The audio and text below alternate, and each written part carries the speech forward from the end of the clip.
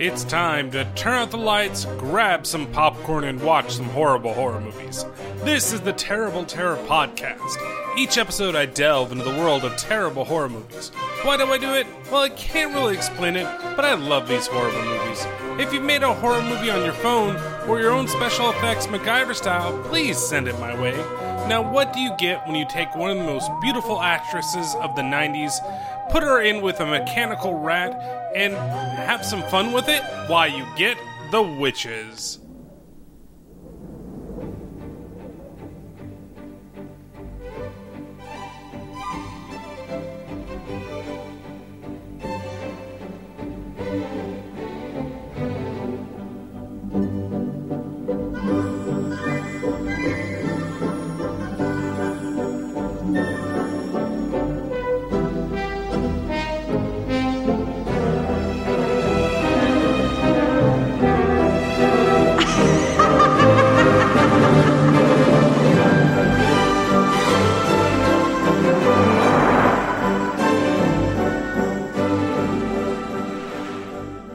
Why, hello everybody, and welcome to another episode of the Terrible Terror Podcast. And we're almost done with our theme month of movies that scared me a lot when I was a kid. And of course, one of the first movies that I thought about when we were talking about this topic, and also when I saw a couple of things that made me think about this topic, was The Witches. Now, this was a point in my life where Jim Henson affected a lot of, the stylistic choices that I liked. There were a series of films that came out around this time, and there were a couple that I wouldn't necessarily call Henson productions, like The Neverending Story, for example, but this was one of those films that I remember, and this was a thing that we always did as kids, and to date me some with this movie came out in 1990 when I was 10, and this was something that, when I was growing up, and I was very thankful that my cousins lived really close by, and we would always go see films together. That was something that my parents and my aunt and my uncle, we always did together, is we always got together, and we always went out, and we hung out with each other, did a bunch of things, played video games, and we went to a lot of movies together, and we went as a big family, and I'm grateful that, both my aunt, my uncle, and my mom and my dad had the wherewithal to gather together and make these events like this. And this is one of those movies that we went as a family went to see. And it's still, I haven't seen this film in a very, very, very long time. I think the last time I saw this film may have been around, maybe 96, maybe 97. And I've always had very fond memories of this film, but there are definitely parts in this film that I used to get really freaked out, and especially in the theater. And, the reason it is that I used to get freaked out, honestly, was Angelica Houston. I was actually afraid to see the Addams Family movies because she was in it, and she was involved with it. But those movies are so fucking fantastic, and there's probably a little bit of nostalgic blinder on there, but at the same time, she makes those movies as well for me as Morticia, and that is the case with The Witches. But for me as a kid, it was her performance as the Grand High Witch that really kind of fucked with me for the most part. And I remember there were times in this movie where I just could not, watch it. And there is one big one towards the end of the film, which we'll get into. And then there's the whole thing in the middle where we actually get the reveal of what the witches look like. And so Jim Henson, he has had a profound history of fucking me up as a kid. And this is no exception. His studio is the one that worked on it. It wasn't really necessarily a production like a Jim Henson production, but definitely the Creature Workshop helped create the animatronics for the mice, as well as all the makeup for the witches, and definitely the Grand High Witch, which is fantastic. Now, there's another person that's involved in this film that also kind of screwed me up as a kid, and that is Ronald Dahl. And if I'm saying that wrong, his last name, I never quite get it right, but I think it's Dahl. He is a children's author that I absolutely loved growing up, next to the guy that wrote the whole Bunnicula series. And if you would believe me, that was like the fifth time I had to say Bunnicula. And if you've never read those books, please go out there and do, because those are fucking fantastic as well. But he wrote a bunch of books that I loved and I read as I was a kid. The big ones, of course, being Charlie and the Chocolate Factory, and its sequel, which escapes my mind right now, as well as James and the Giant Peach, which I fucking loved as a kid. And then there was this, The Witches. Now, there are big differences between the film. It's not a lot, and then again, this is something that Ronald Dahl has a very, at least while he was alive, he didn't agree with a lot of the theatrical versions of the films that he made, right? He didn't agree with the way that the original Willy Wonka and the Chocolate Factory was made. There are a lot of changes that they made in that film. I don't think he was around to see what they did with James and the Giant Peach, which I don't think it was terrible. It's not that great, especially when I look back on it as a kid. I fucking loved that movie. Now I look back on it, I'm like, okay, it has its merits, but it's got some things that are terrible with it too. But then you look at this one, and the big complaint that he had was how the book differed from the ending of it. There are certain things that were taken out of context or translated to being here, because everything was going to be based in England. There was no talk of the U.S., and in here, of course, it's a U.S. production, so they're over there and they're going to come back to the U.S. at some point. They make those things, but those are minor. And even with the money machine doesn't exist in this movie. Or if it does, it's not really talked about. It's just kind of assumed, maybe if you've read the books. But the ending is a big change when you watch it. And it's kind of like watching one of those films, something like AI, where you think this is where the movie should stop, and then it comes to the ending, and then they're fucking it all up and making everything like fucking cheery and shit at the end of the movie. And that's not necessarily the case that should have happened with this film. It's much, much different. We'll talk about it. We'll see. It's not like, I don't want to say much, much different, but definitely the tone is much, much different because of the way everything does end in the book compared to the way that it does end in the movie. So, without further ado, why don't we talk to Gam Gam here, and she's going to tell us a little bit about what the witches are as we start the movie. When your father was a boy like you, and living with me here in Norway, I told him about witches too, so that he would always be aware. Now, the most important thing you should know about real witches is this. Now listen very carefully. Real witches dress in ordinary clothes and look very much like ordinary women. They live in ordinary houses and they work in ordinary jobs.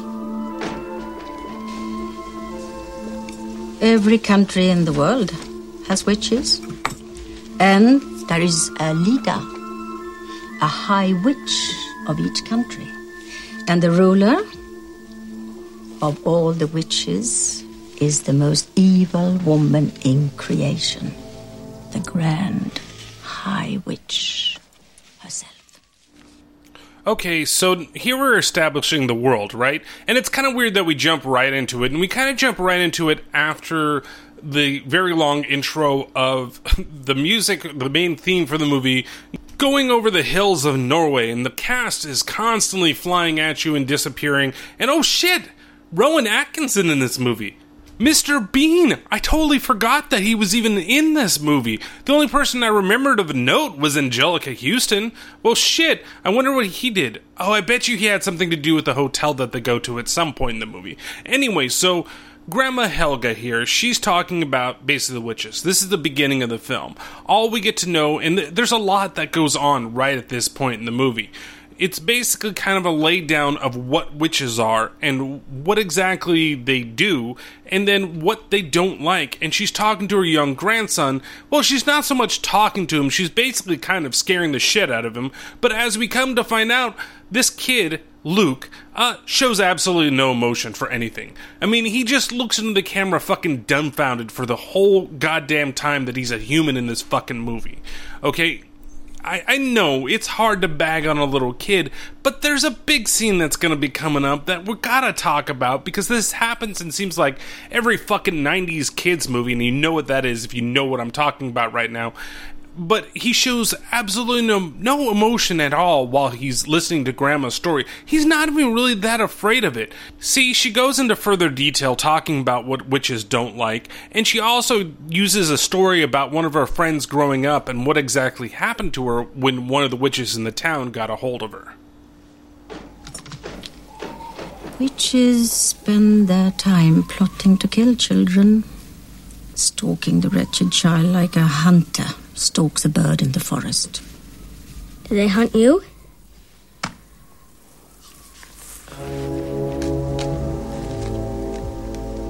You said it was an accident. A very unpleasant accident. You know, when I was younger, I traveled the world in search for the Grand High Witch, but I never found her. I don't really believe that anyone has ever found her. So if no one's seen the Grand High Witch, how are you sure she exists? Nobody's ever seen the devil, but we know he exists, don't we? Yeah. For all you know, a witch might be living next door to you. When I was little, I lived beside a girl called Erica, who was taken by a witch. Erica had very strict parents. But even that didn't save poor Erica, because when a witch chooses a victim, there is only one hope of escape: knowing everything about them that I am telling you, warning you. Okay, I seriously thought that she was going to say death. Like, there's only one way to escape a witch, and that's just, you fucking die. But there's a lot of things to digest in this little bit of audio here, and this is actually a very long scene. This is almost the first, 20 minutes, and we're going to go really in-depth with a lot of clips on this, and I apologize, but it's very important to how the movie sets up the world so that you, just like Luke, know a lot about witches and what to look for. And as a kid, this is very, very important, and this actually leads a little bit of the horror aspect for kids. It's what to be afraid of, right? So the first thing here is that kids are absolutely abhorrent to witches, right? They hate kids so much. In fact, they just want to rid the world of fucking kids. And he's like, the emotion thing that I was talking about a second, because when she talks about, I had a run-in with a witch, and then she shows her hand, and she's fucking missing her pinky finger. It's all fucking shriveled, all down to the fucking, knuckle. And not the first knuckle. I'm talking about the second knuckle in her hand. And I can't imagine what I must have thought when I was a little kid, seeing that. I would have been grossed out at that sight of that fucking shriveled fucking pinky that she's got on her hands. But no, fucking little Luke across the table there is just like, oh, Grandma, you said that was an accident. There's no, emotion at all to this kid. There's no surprise to his face of what's going on in this situation. We also learn in this scene here, too, that Grandma used to actually hunt witches. So, Grandma Helga, what the hell is going on with you? Why the hell would you do that? What made you exactly go and hunt witches? And kind of the reasoning is what happened to her dear friend, who was basically abducted by the witch, as we learn as she keeps explaining even more of what witches hate. Witches hate children. Real witches are quite bold, although of course they wear wigs that itch and cause them scalp rash. Do you know what scalp rash is? No. Itching under the wig must drive them crazy. They look quite hideous behind their human face masks and can only be distinguished from ordinary women if you are sharp enough to spot the purple tinge to their eyes. Real witches have no toes. Their feet have square ends, revolting stumps where their toes should be. So they never wear pointed or pretty shoes, just plain, sensible shoes. Remember these things. Perhaps if Erica had known them. the bitch wouldn't have been caught. Like, right at the end of this, she gets dragged into the alley as we're watching her poor dear friend Erica being abducted by a witch. But we learn more and more what makes these witches so goddamn hideous in this world. Okay? So, let's run down exactly what witches look like outside of their, normal everyday human disguises. First, they wear masks. So, a lot of them, and this is one that's You don't really get to see except for one witch, okay? So there are some masks in this movie, but it's only the Grand High Witch, which we'll get into later on when we talk about the scene when all the witches get together. So there are other witches in the world, besides her, I assume, that do that. But everybody does wear the wig, right? Everybody is bald and has scalp rash. Like, everything they talk about is either, like, the witches are, like, super prudes, don't like kids, don't like having sex, and that's the reason why they don't like kids at all. I don't really know why they hate kids. In fact, like, how do witches even become witches later on? Unless they were, like, super prudish, hating, I'm never gonna do anything, whatever. Like, it doesn't, that part I really wish was kind of explained. Like, I want to know more about the world of the witches, and this is just what I'm getting, from the film. Are there warlocks? Do warlocks also have the same issues? Because honestly, when we talk about later, I think warlocks actually exist, and the guys themselves is fucking witches. But for the most part, like, are witches eternal? Are they immortal like a fucking vampire? Why, if you're going to become a witch, like, how do you stay being a witch, or how do you get new witches unless you have children? It's just, no, you know what? Just fucking kill all the kids. We don't care. We don't want no fucking kids in this world. I hate kids. Like, again, how do you perpetuate your society if you've got no children? I don't know. But they also have weird fucking feet, okay? So they're just, like, upset that they can't look beautiful because they're bald, that they have no toes, no definition to their feet, so they can't wear pointy shoes. They have to wear fucking, like, hobbled clogs or some shit. So maybe that's why they're upset that they, the kids exist, because nobody wants to be with them. I've seen some women, and this is not to be anything against anybody, okay, but they are able to have kids and be with random guys. Like, guys will totally get with them. I'm sure if you are a balding, like, witch with, head rash and fucking stubby toes and, fucking face masks, somebody's still gonna be like, damn, I want to fucking hit that. And then you'll be fine. You'll have kids. If that's the reason why, I don't know why the reason why you hate kids.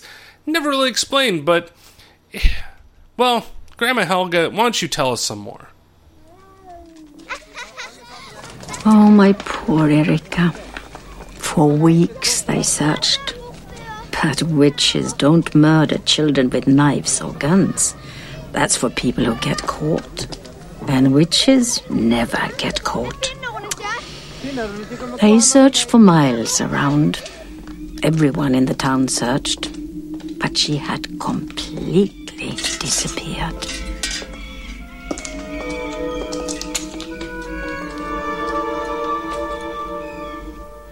I was there in Erica's house 6 weeks later. Good day, Fran Larson. Come in, Helga. Have some cake. I was her best friend when it all happened. Then that day, while Erica's mother was pouring the coffee, her father came walking towards us. It was as if though he had seen a ghost. His face was all twisted up as he walked towards the painting behind me. There, as if it always had been there, was Erica, locked in the painting, gazing at us. Okay, so first, the witches work in a very specific way when they deal with kids, and they ain't no fucking punks, and they ain't getting fucking caught. I like that, and that does come back later in the film. It's great.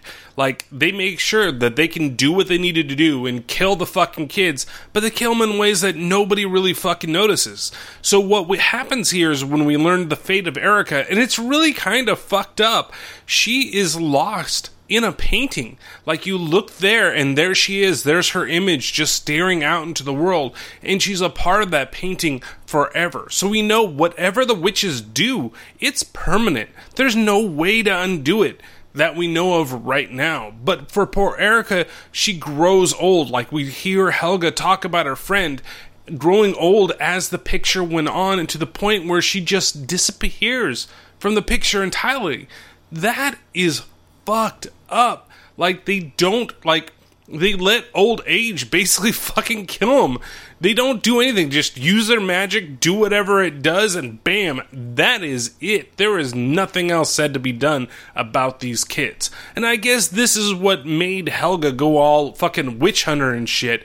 She saw what happened to her friend disappeared into the fucking ether, and she traveled the world finally trying to stop the witches and maybe bring her friend back. That actually sounds like a very interesting movie. I might watch that if they ever did that one day. But at this point, we learn that Luke's parents are actually visiting Helga here in Norway, because the kid needs to see his grandma every once in a while. And they're going to go out for a night on the town, and she's going to watch him one last time. Her son basically says, hey, make sure you don't tell him any more stories, and grandma ain't fucking listening, because grandma's going to be fucking grandma, and is going to tell Luke one last thing before he goes to sleep. Well, he's not really going to know a story, but it's another way to be afraid of witches. Witches are very cruel. And they have a highly developed sense of smell. A real witch could smell you across the street on a pitch black night. She couldn't smell me. I just had a shower. Oh, yes, she could. The cleaner you are, the more a witch can smell you. That doesn't make sense. Oh, yes, it does. A dirty child, it's the dirt she smells. A clean child, it is the child. Wow.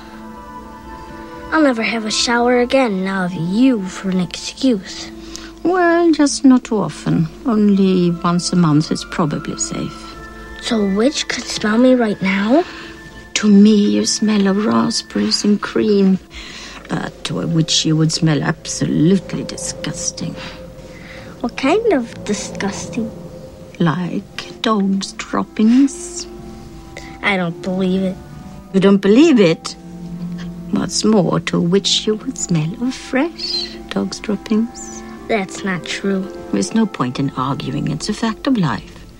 So if you ever see a woman in the street holding her nose as she passes you, she could easily be a witch. And now it is definitely bedtime. Okay, so there's a couple of things here. First, the whole shower thing. Really, this is kind of a way that I feel, it's like the movie saying that kids should be kids, right? Like, it's okay if they get dirty, it's okay, it's actually kind of good for them to be able to go out and do what they want to do. They don't have to try to maintain, a protected and clean lifestyle constantly. Just let them go out and be kids. I know that's a lot from just the little scene that you have here, but it really makes me feel that way. Like, the witches don't like the ones that basically kind of are always clean and don't live their lives like a kid. So that could be a differential here, but that's not an excuse for the kid to go and be like, oh, well, I'm never fucking showering again. No, you stinky little shit. You still need to get your ass and get it cleaned. Go up into the fucking shower at least a couple of times a week, and don't always listen to Grandma, okay? Because she's not always right. But then again, oh no, everything to her is fucking fact. She knows the best for everybody, and of course, this is the way that it's gotta work for this movie, right? Graham here, she is the almighty knowing of everything that goes on with witches, and of course, his mom and dad, we really don't know what they'd think about what Helga's doing, other than maybe that these are all stories or whatever. But we know as he grew up, at least, his dad, she told him everything, and everything that she's telling Luke right now, and who knows, maybe that saved him as a kid, and maybe this is going to save poor Luke as he's a kid right now. So, the other thing that's kind of going on is that, it's amazing that kids, fresh, clean kids, smell like dog shit. Like, and I like that it's dog droppings, okay? I'm not going to use that term because I'm an adult and this is a kid's movie. I'm watching a fucking kid's movie. I can't believe I did this. Like, this is more of a kid's movie than Little Monsters was. Like, I would say you need to be in your teens to enjoy that shit. But this movie, this truly is magical from anyone up from like age 5 on up that can understand it. And it's like, yes, you have to use... It's weird. Again, this is also a 90s kids movie. So there are things that happen in this that you wouldn't expect for that. And this, after I did kind of look it up, this is a Jim Henson production. So I was wrong in the beginning. It truly is produced by the Jim Henson Company. And they were always known to put a little bit of adult-like themes into their movies. So there are adult things that happen in this film that we'll talk about that are ridiculous, but they're too afraid to say poop, and they say droppings instead. I don't know, maybe that's like an English thing that they're trying to do, like trying to still like maintain a whole like British resemblance to everything that's going on, so we're going to say droppings and not say poop, because poop is nasty. But I'm not going to say poop, I'm going to say dog shit. Because that's exactly what that kid is going to smell like if he doesn't fucking shower, and he better get his ass in there. Every once in a while. I'd rather have you smell like raspberries and cream, but then again, I don't know if I want my kid to be abducted by witches. Unless he was a dick. Then I might be okay with it. Or he's like one of the other characters we learn in the movie. But of course, he goes to bed, and then his parents, they go out for a night on the town. Cut to the morning the next day, and the police are showing up, and oh my god, it's the fucking cliche of every 90s fucking kids movie that ever fucking existed, okay? Whenever they want to, pound something fucking home, what do they fucking do? They kill mom and dad. And that's what they do in this. And there is nothing. The only thing that, there's nothing from Luke. Like, Luke, you don't see him fucking cry. You don't see he just, you see Gam Gam get all fucking emotional because her son just died, but even then, it's not even that bad. They literally come up and they're like, we've got some bad news for you. She's like, oh. And then they go back into the house and she wraps herself up with fucking Luke, and it's like, okay, well, look, you've got all these drawings, and he's like looking at a drawing, it says mom and dad on it, and it's really fucking shitty artwork, and of course, being Gam Gam, and you gotta make sure the kid's okay, he says, oh man, that's beautiful, that's a wonderful fucking work of art. No, look, I did better art than that when I was a kid, okay? You need to tell him, even though his parents just died, you gotta reinforce when something is shit. Now, it's very ingenious for what it is, because it's like these cool diagrams of all these things running around, because of course for, what it is, it's very inventive. It's not necessarily artistic, but she's looking, oh, this is a very artistic piece. No, if your kid can't fucking draw, well, maybe in the back of her mind, she's like, fuck, they really can't fucking draw, but it better be nice to this kid, because his parents just died, and he's my grandson, and now I'm the fucking legal guardian, and now I can't have Gam Gam time, where I go smoke my cigar, and go smoke my reefer with my friends, but no, I have to go take care of this little fucking brat all the time. No, she probably really loves her son. She probably doesn't think like that. That's probably just me, poking through if I had to all of a sudden take care of my kid's kid after they died mysteriously. How do they fucking die? All it comes back is, his mom's shawl. They explode somewhere? That's what's left? Was it, a, murder-suicide? Was... were they drinking too much? It was drinking and driving. He drove into the lake. Did, some type of Norwegian, god come down and fucking smite them or something? The world serpent suddenly fucking showed up and decided, that car looks fucking good, and ate them? Give me something. What happened to them in Norway? And they're United States citizens in this one, instead of being British, but for some reason they still have to go back to England because that's what his parents wanted. Though they lived in the U.S., and this was before they go back, she explains in a kind of a little overview that they go back to England even though eventually they're going to go back to the U.S. Whereas in the book, it was a part of the will that they would go back to England and she would raise him in the schools that he was there. That makes a lot more sense.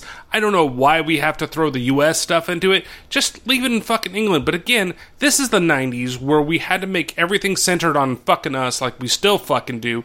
But for the most part, we try to change dates and times, and we don't really do that in recreations of books nowadays. Like, if something is specific, unless it comes from fucking Asia, but unless something is specifically designed to be in, say, if it's in England, it stays over there now, whereas in the 90s, like I said, it would be, like, centralized for us here in the US, and that's kind of what happened here, even though the rest of the film still takes place over in England.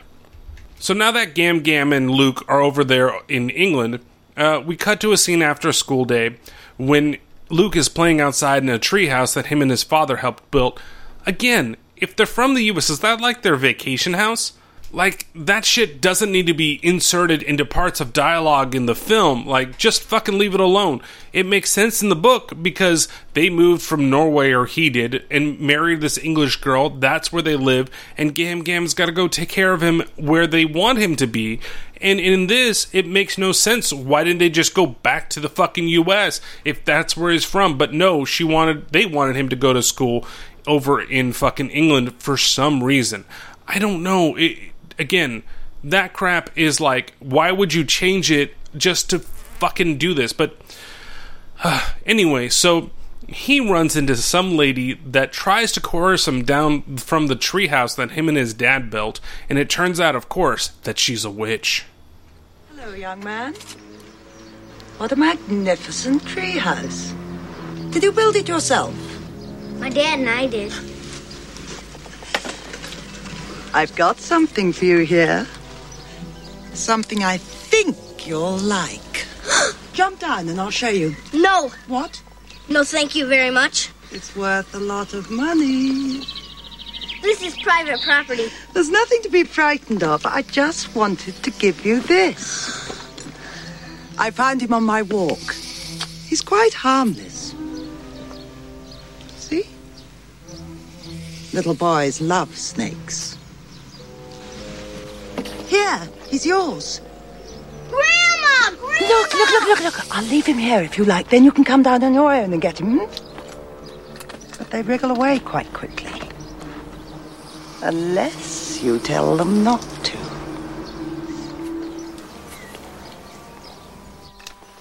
Grandma! Perhaps you'd like some chocolate instead. Grandma! She can't hear you.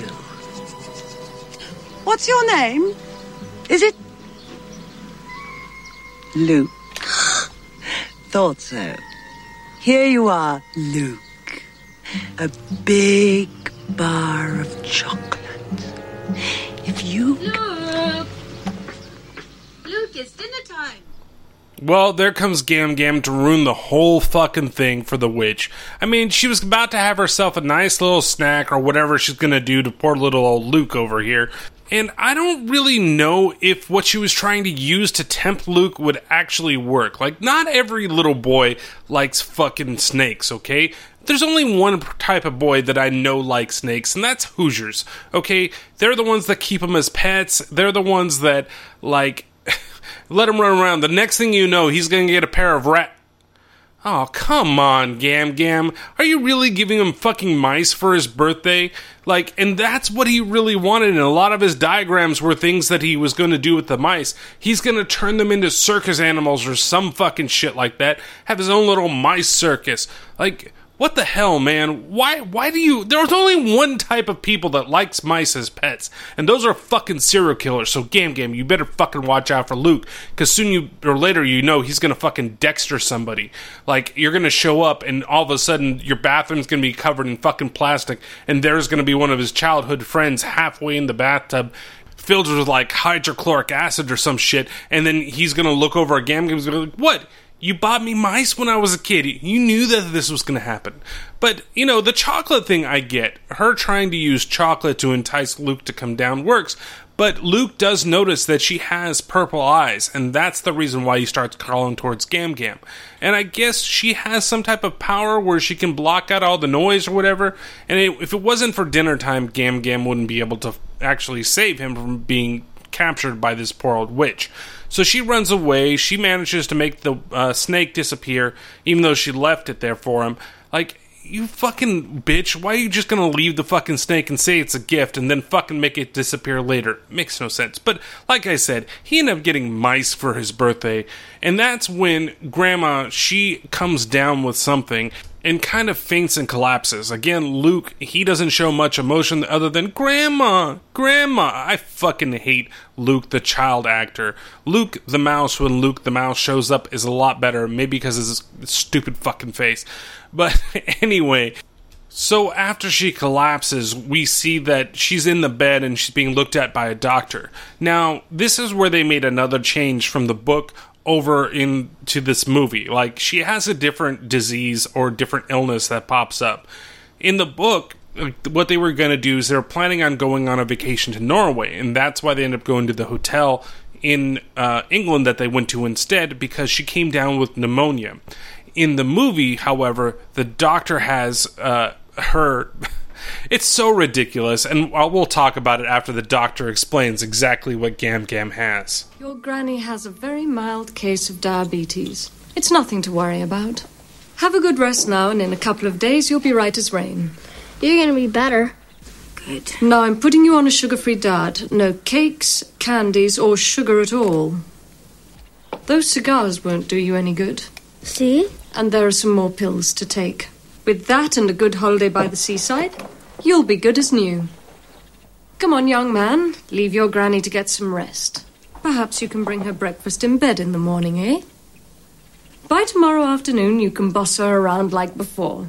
Bye-bye, Mrs. Evesham. Bye-bye. See you in a couple of days. Goodbye, Doctor.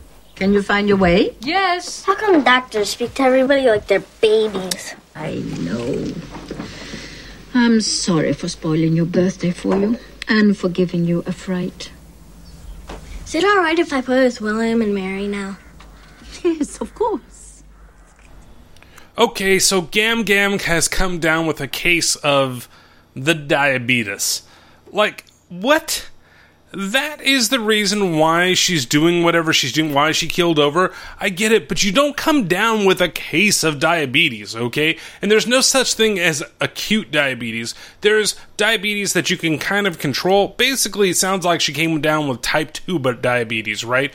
But now she can no longer have sweets. She can't have, like, here, we're just going to give you a little bit of medicine and that's it. It's going to go away. Yes, I understand. Before the diabetes community starts yelling at me, you can control it to the point that you don't need a medication, but you're still going to have to change your whole fucking lifestyle. You can't be like, oh shit, my diabetes has gone away. My acute diabetes has gone away. And now all of a sudden I can eat a ton of fucking sugary things and carbohydrates galore and all that fucking bullshit.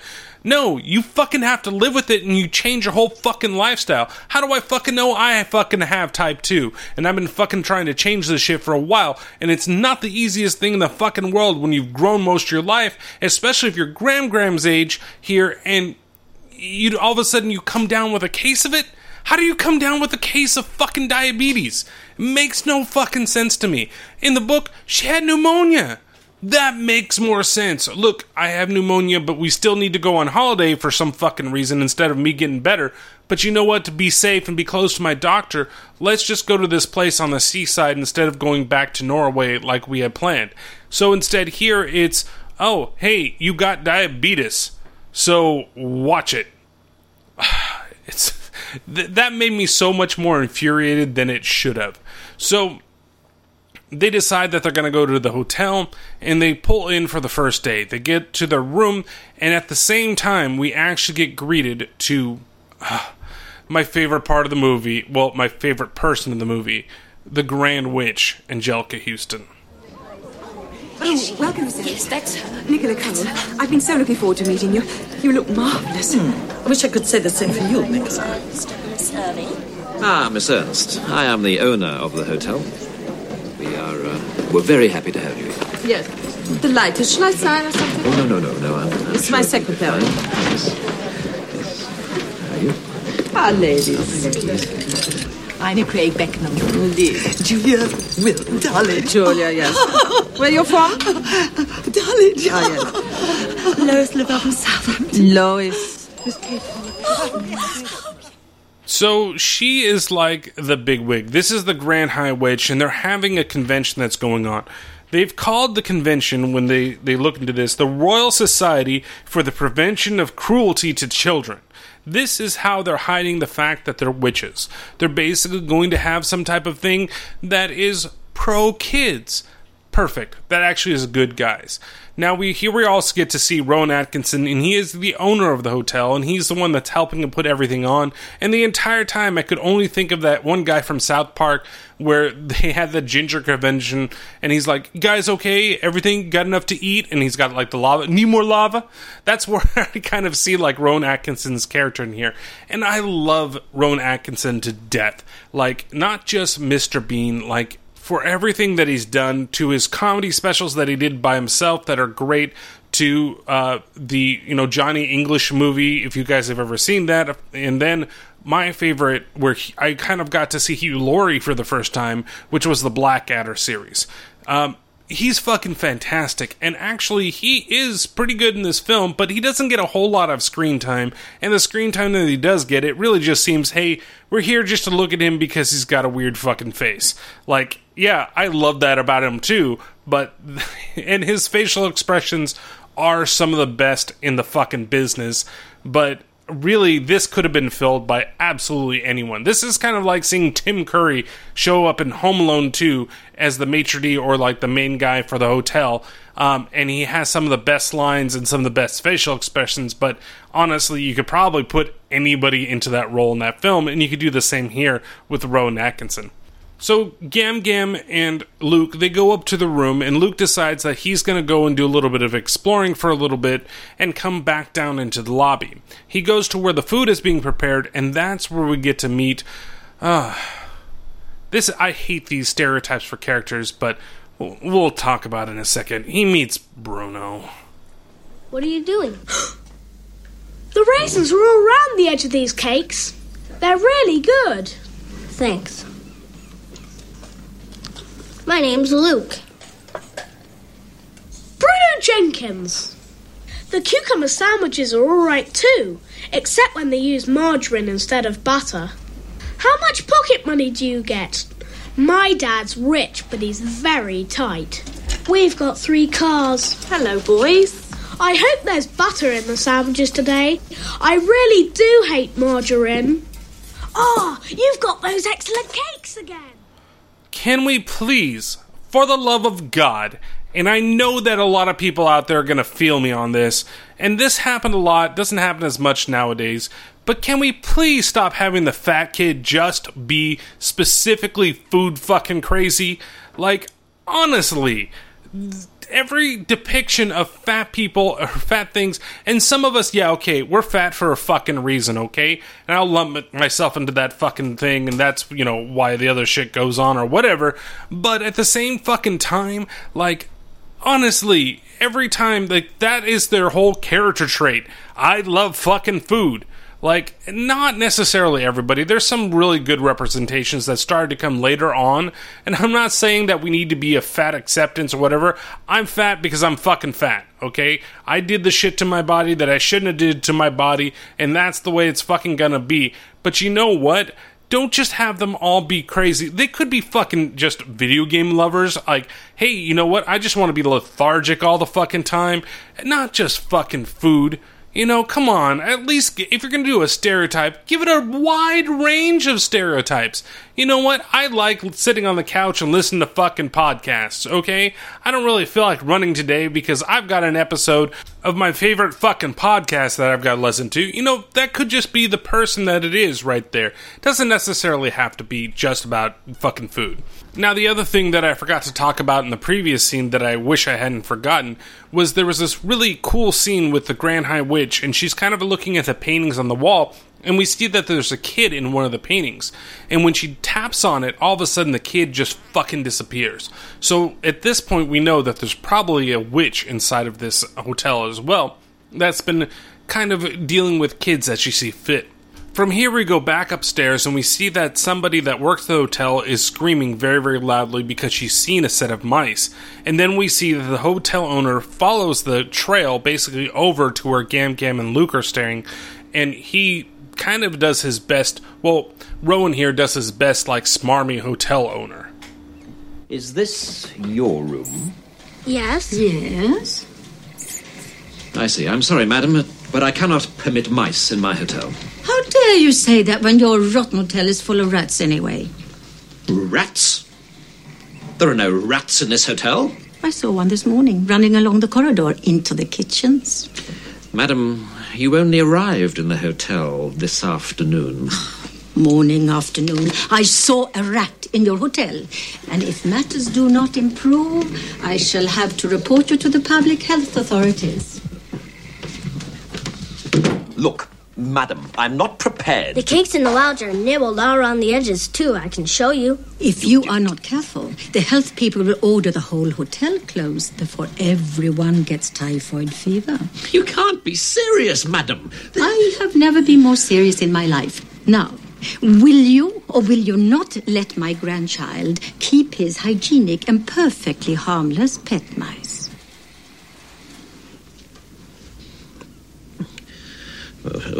Well, if they are kept in the cage, and only in this room, nowhere else in the hotel... Agreed. Very well. Okay, Grandma really knows how to stick it to him, okay? That was perfectly done. Man, she knows how to play the fucking system and how to play him like a fucking fiddle.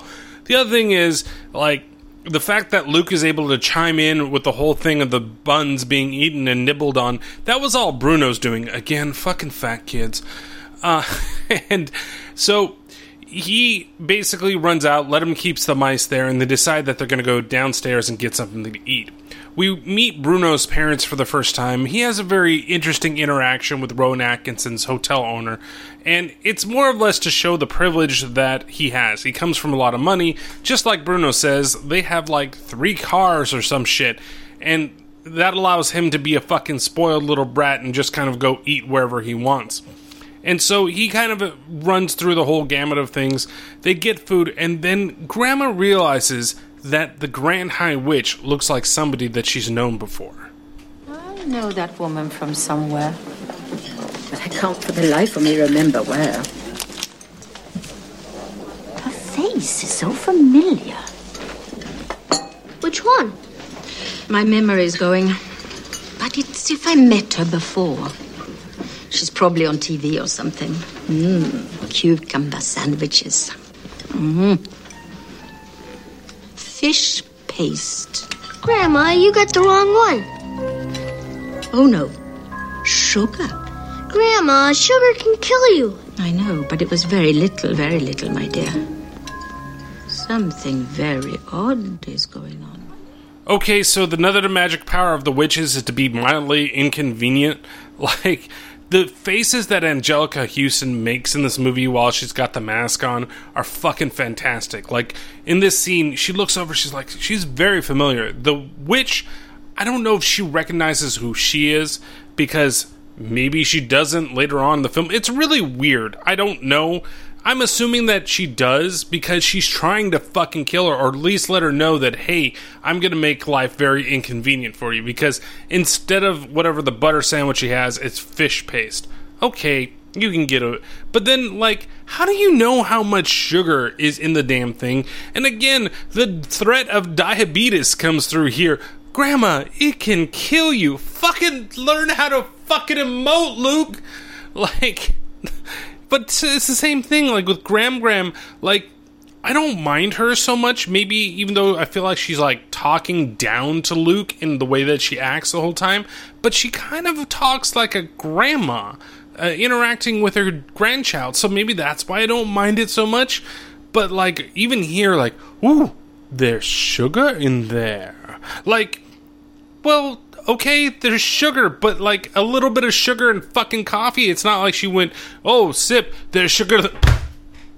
Oh, Grandma's fucking dead. She killed over on the fucking table. Like, it's so ridiculous.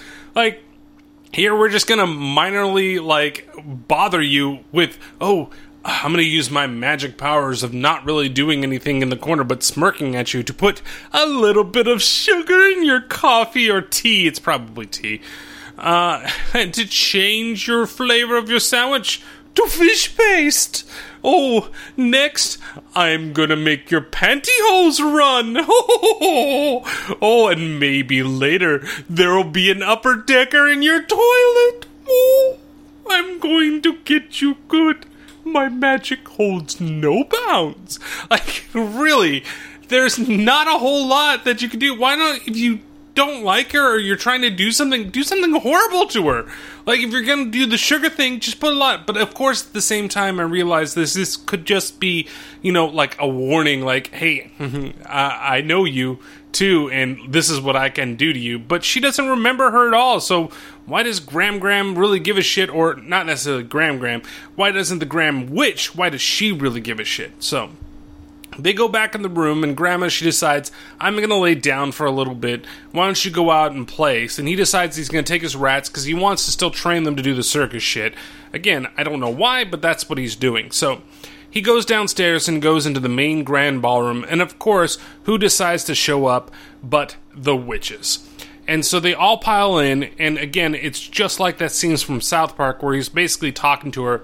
And she just wants him to fucking go, but he's just trying to make sure that everything's okay. Oh, there's going to be drinks and stuff after you guys are done. We're going to have all this stuff. And she's like, just get the fuck away.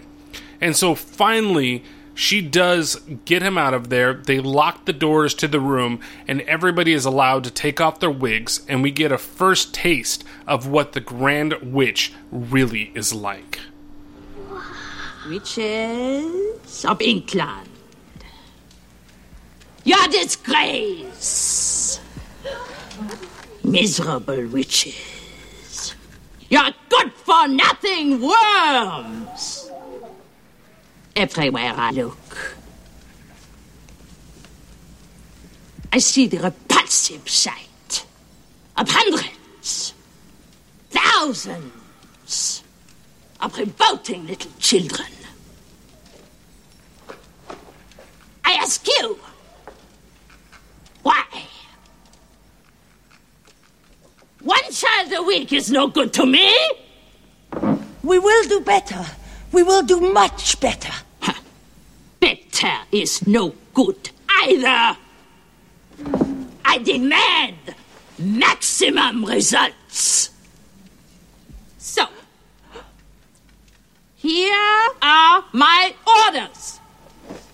My orders are that every child in England shall be rubbed out, destroyed. Every single child eliminated. Do I make myself clear? Well, the first thing I've got to say is that I fucking love Angelica Houston in this movie.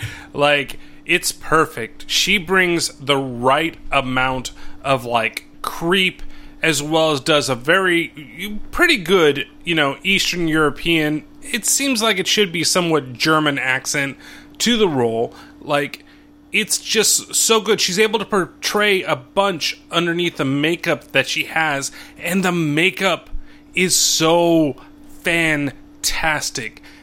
I am still fucking freaked out by the way the Grand Witch looks.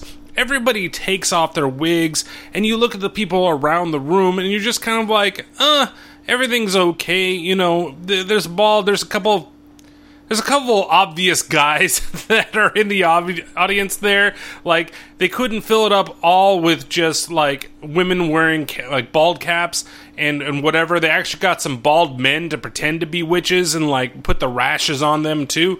And even that makeup, like, everybody, too, goes from, like, somewhat good teeth to, like, standard English teeth. If I was going to be stereotypical, but no, really, it's all fucking, like, their teeth are fucking jacked up, but they were fine, and you never really noticed it before. So they did a good job on the witches. It's very subtle, but it's exactly what Gam Gam described earlier on. Even when they take off their shoes, you see their feet, it looks like it just fucking stops at one point. It's just straight across. It looks great, and Angelica Houston's Grand Witch looks, of course, the best. Like, her little side help that's there, like, she looks good for what she is. And again, the teeth thing happens, but the only one to take off the mask is the Grand Witch. Like, earlier before, we learned that all witches wear masks, and none of these witches are wearing masks, unless they all wear, like, false teeth masks or something, made to look like they have perfectly fine teeth, and then here, they don't have, like, their teeth are completely fucked up for what it is. But the only one truly to take it off, and it looks great when she starts to pull the top of her head, like she pulls down the top of her forehead and reveals the skin from underneath, and once the mask actually comes off, in a decent little cutaway, you see that she's got the long nose, she has the super long fingers, she now has a hunchback after looking really fucking hot, like Angelica Houston back in this day, and shortly after it's gonna be Addams Family and then Addams Family Values. Looks so good, so elegant, and just absolutely stunning. And then the makeup comes on, and you can still see some of that elegance behind the mask, just in the way that she's acting. But they did a good job of what their design for what the Grand Witch would look like. Because if you look at the book and the illustrations that they have on him, she just looks kind of normal, kind of plain, and they never really show you what, you never kind of get an idea other than what's described inside of the book.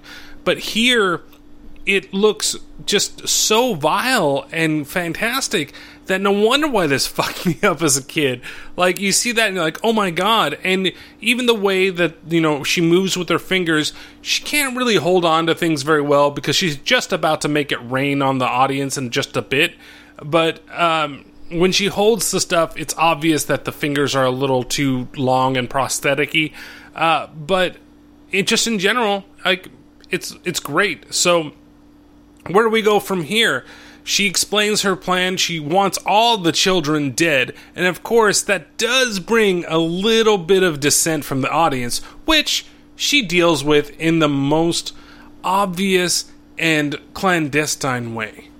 We can't possibly wipe out all of them. Who spoke? Who dares to argue with me? It was you? I didn't mean to argue, Your Grandness. You dared to argue with me? No, honestly, it just was a stupid witch who answers back must burn until her bones are black. No. A foolish witch without a brain must sizzle in the fiery flame. A bitch who dares to say I'm wrong will not be with us very long. Oh, goddamn, she fucking turned her into ashes, man. Like, really? Is that the way you want to go? But I guess this is the way you assert your dominance as the Grand High Witch. You don't fucking argue with her, and you haven't even heard the fucking plan. Like, she has a really good plan to get rid of all the children in Europe. In fact, you know what? I kind of want to buy into this myself. It'd be nice, well, at least all the children in England, not necessarily the children in Europe. Even though I think maybe other regions are doing better, and the only reason that she's showing up to England is because they fucked up. They're letting their kids, they're just letting people fuck all the time, spit out little kids, and then bam, like, this must be a very Catholic society that is going on right now at the time of this film, whenever it does take place, because there's just way too many kids. Maybe the witches are really a form of population control. Like, they go in, they see, oh, hey, you know what? There's too many kids in this area. And that's when they really start smelling foul like dog shit. So they make sure that the areas, it doesn't smell so bad, right? There isn't a whole lot of dog shit waft in this part of the country, which means population is pretty well controlled. We have a good amount of kids, and we'd be happy to live with what we've got. Whereas over here in this very, like, urban area, it smells completely like dog shit, and we need to fucking wean and, shoot them all and let God sort them out over here. But again, we don't know exactly what the plan is for the kids, and how dare you fucking, like, decide that you know better than the Grand Witch. And you know what's gonna happen? I'm gonna turn to ash. So, what exactly is the plan of the Grand High Witch? Well, it has something to do with first you get the money, then you get the sugar, and then you get the children. I hope nobody else is going to make me cross today.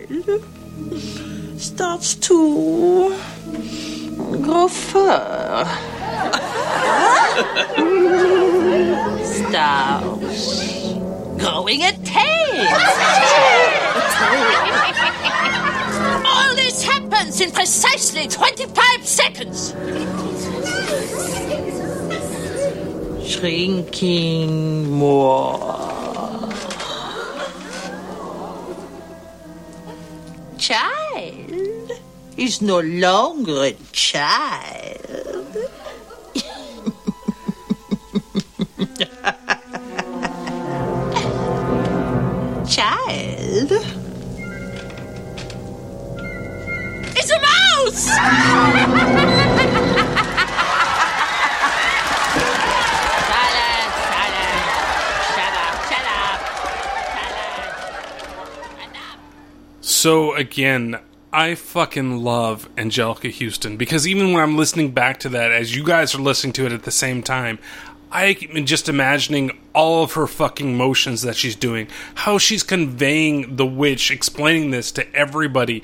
It's fantastic. It's not just, like, listening to her is fantastic. Don't get me wrong, but seeing her in motion doing this is great. Now, another change that I didn't talk about, well, I did earlier in the podcast, but it comes down to the money.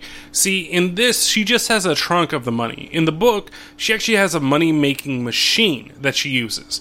And that comes into play a little later on in the book, but you don't really need to know about it. But again, I thought it's kind of interesting they decided to take that out, because honestly, it doesn't change a lot of the story. She has a bunch of money, she's going to give a bunch of money to buy these candy shops, and then she's going to have them make chocolate with this stuff in it.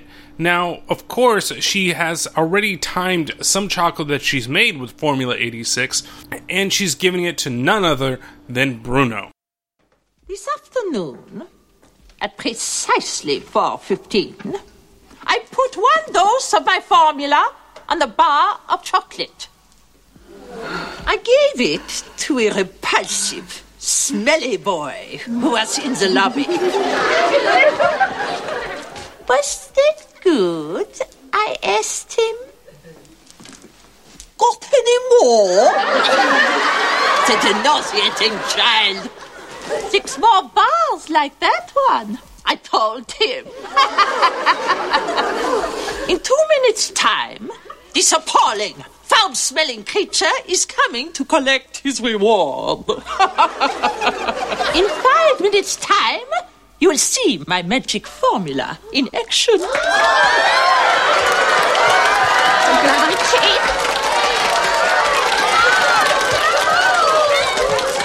Quickly! Beeps, gloves! The appalling child will be here! And you'll see my miracle. Come on! Hurry up! Hurry up! And so Bruno, he comes into the room at about the time that everything is going to go down, so everybody has to run, put their wigs on, their shoes back on, make sure that they look human-like. And then he comes up, because she promised him 6 more bars of that chocolate. And as he's asking basically, hey, bitches, where's my fucking chocolate? All of a sudden, he starts convulsing. And the one thing that she didn't talk about that happens first, actually, is they start fucking rocking back and forth. Like, they do this weird, like, dance, like, shake type of epileptic seizure that they get into. And then they start turning into a mouse. So here, it's actually really fucking freaky and cool at the same time to watch him turn into the mouse. Because the first thing he does is burp, and then all of a sudden green smoke starts blowing fucking everywhere. It comes out of his ears, comes out of his mouth. He gains the ears like a mouse would, and then there's an animatronic puppet of him slowly changing in different stages. And it looks pretty damn good. There's a good shot of Bruno with like mouse hair and like the nose and stuff starting while he's still a kid. That looks great too. Until eventually he does become a mouse and he runs away. And that leads everybody to cheer, and they're really excited about what's happening next. Now, what gets me in this scene, the entire time, Luke is hanging out here with his mice. Eventually he does lose the mice and they run away. But how nobody could smell him makes no sense to me, unless, he's changed his bathroom regimen and he hasn't showered in a couple weeks, then, the fucking just smell dirt or whatever it is. So, but when Bruno comes in, everybody automatically is like, oh man, this kid fucking smells like shit. And which means that even though he's a fucking slob, he's not a true fucking slob because he cleans himself enough to smell like fresh dog shit. So they all kind of rejoice after everything has been done, and they basically lay out plans of what they're going to do later and how they're going to distribute it, and then all of a sudden somebody smells something.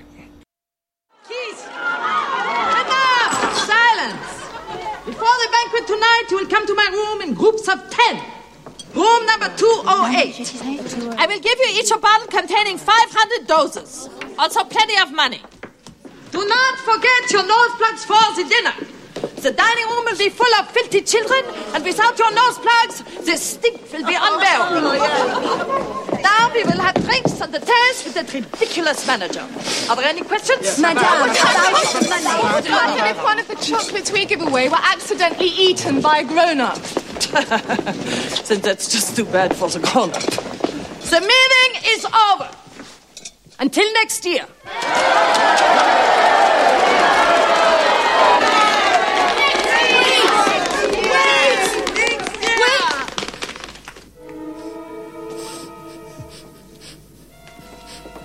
I smell dog's droppings. Okay, now they can smell fucking Luke. Like, the whole time, the Grand Witch and her, like, little secretary or where the fuck she is, has been hanging out on stage the entire time, and Luke is just a little bit off to the right on that side of the stage. So the entire time, are you telling me that you couldn't fucking smell him? Like, the only person that could is one of the fucking workers, until she went up and she was trying to collect the clothes of poor old Bruno, who's turned into a mouse and has run off into the fucking distance. So, of course, they try to capture fucking Luke because he's seen everything that's going on, and then we get a little bit of a chase scene in the whole thing. He manages to get away almost right away, and he manages to get outside. Now, one probably most fucked up part of the chase scene also happens when he's trying to run down the hill, like outside towards the ocean, to get away from them, and there's a lady that's sleeping there with her baby in the baby carriage. The Grand Witch comes up, she holds her nose, she does like a coochie coochie coo to that, and then fucking kicks the baby so it starts going down the hill to go over the cliff out into the sea. And it's at that moment that when she's like, bye-bye, the mom wakes up once the fucking carriage starts rolling and doesn't say shit to the lady. Like, she doesn't notice that she's even there. She doesn't notice that anything's going on, that she's talking to the kid. Nothing is gonna keep her from fucking getting her fucking catnap. But the moment that it starts moving, I mean the moment that it's fucking pushed, all of a sudden, boom, she's off of the races and she can't get it. And then Luke, he does manage to stop the baby carriage from going over the hill. And honestly, I was rooting for Luke the whole fucking time. I was like, no, don't get caught. Because I'm trying to remember what exactly happened. Because he does get caught. Because in the trailers, he gets turned into a mouse. But I just didn't remember when. And I was like rooting for him to like get away from them. I can't believe that I was like becoming so invested into this kid that can't act his emotional way out of a fucking box. But he does manage to save the baby carriage, which also relieved me. Like, I was, oh my god, I can't believe he actually was able to make it there. And then, of course, the witches try to get him, and none of them can get him. Like, he's there holding the damn carriage, and nobody can just grab him. So he gets away from them, and he goes back up to the room where Gam Gam is still sound asleep, and tries to wake her up, to no avail, because somebody else has shown up, and they do manage to capture him. Grandma! Grandma, wake up! Oh, please, Grandma. My grandma! An old adversary, I have discovered. Very old. If you hurt my grandma... Silence! We got it, madam! We got it, madam!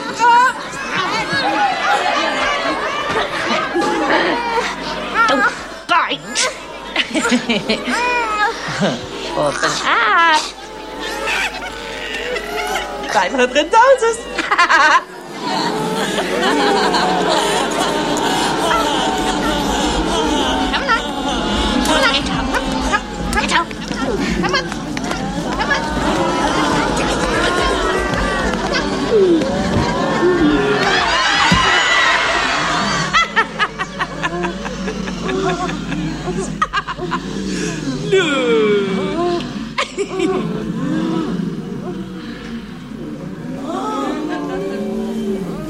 This stinking little carbuncle has had 500 doses.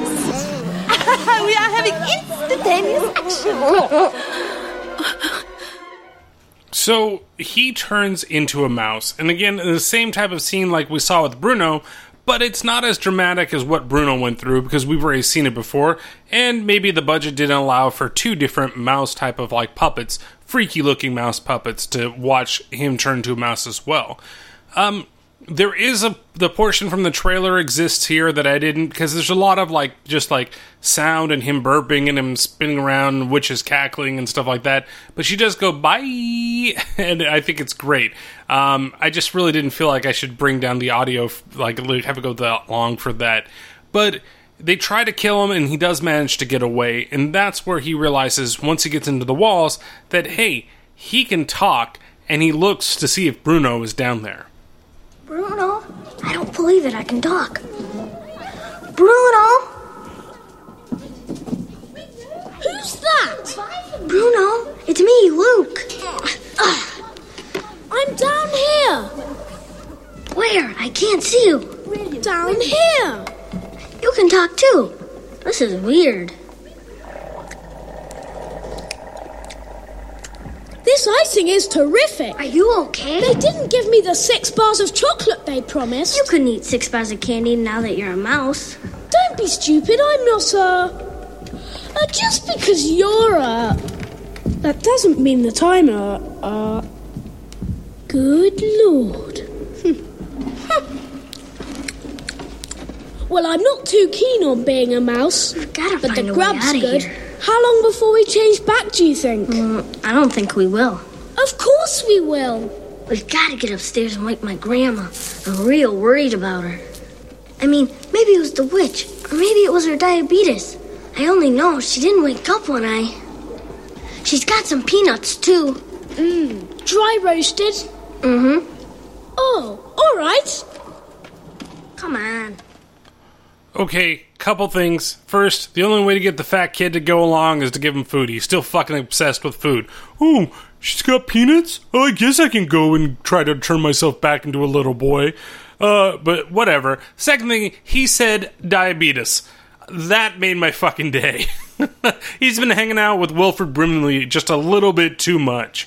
So, they decide that they're going to go back into the room, and the whole thing that's going on there, that they can't believe that they're mice. Bruno can, until he realizes that, he'll be damned. I really like the kid that plays Bruno. Even when he was a kid, I thought it was pretty good. He's great as a mouse. He has really good timing.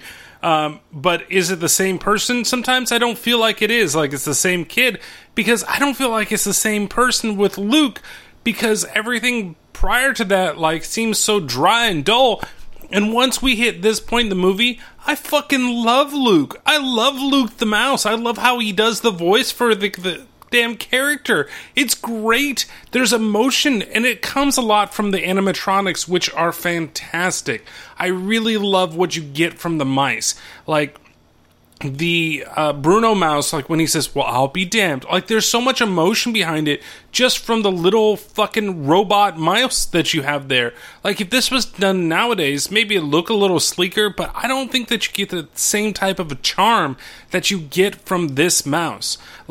This is the point of the film, though, that I totally thought was a lot longer than what it actually turned out to be. This is about 50 minutes into an hour and a half movie. Really, the movie's pretty much about somewhere around 129 minutes, maybe a little bit less than that. But for the most part, this is the longest, this is the section of the movie that I remember the most. And it's not a whole lot of the movie. I mean, this is, like I said, it's about 50 minutes in. So if you think about it, you've really got about 45 minutes left of the movie that he's going to be a mouse. And you've spent most of the time before in the first 80 minutes of him being a kid and being introduced to the witches and doing all that stuff. Which is great, because I love the time with the witches and all that stuff with their little convention, which is a big portion of the movie as well, but you could kind of have skipped some of the stuff with Gam Gam in the beginning, but we got to learn more about the witches and the world that this is in, so it is important that it's in there. I just totally remember the mouse part a lot more vivid than I remembered everything else, except for the witch convention. I remember that part, but I thought it was a lot quicker coming in there. So Bruno and Luke manage to make it back up to the floor where Luke's grandma's room is at, and while they're traveling, they discussed what actually the benefits of being a mouse now are. You know, being like this might not be so bad. There won't be any more school from now on. That'll be all right. Hey, look at that. Don't eat the cheese, Bruno. Remember, from now on, we've got 2 enemies, humans and cats. Yikes, we've got 3 cats at home. They'll have to go. My mother loves them, but she's terrified of mice. Okay, so that's a really great reason to become a mouse. You know, short lifespan, the fact that you like eating crap.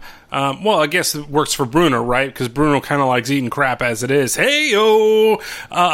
But in general, it's like, all of a sudden, like, well, the good thing is that we don't have to worry about school anymore. But the bad thing is, you know, cats and humans are probably going to try to kill us.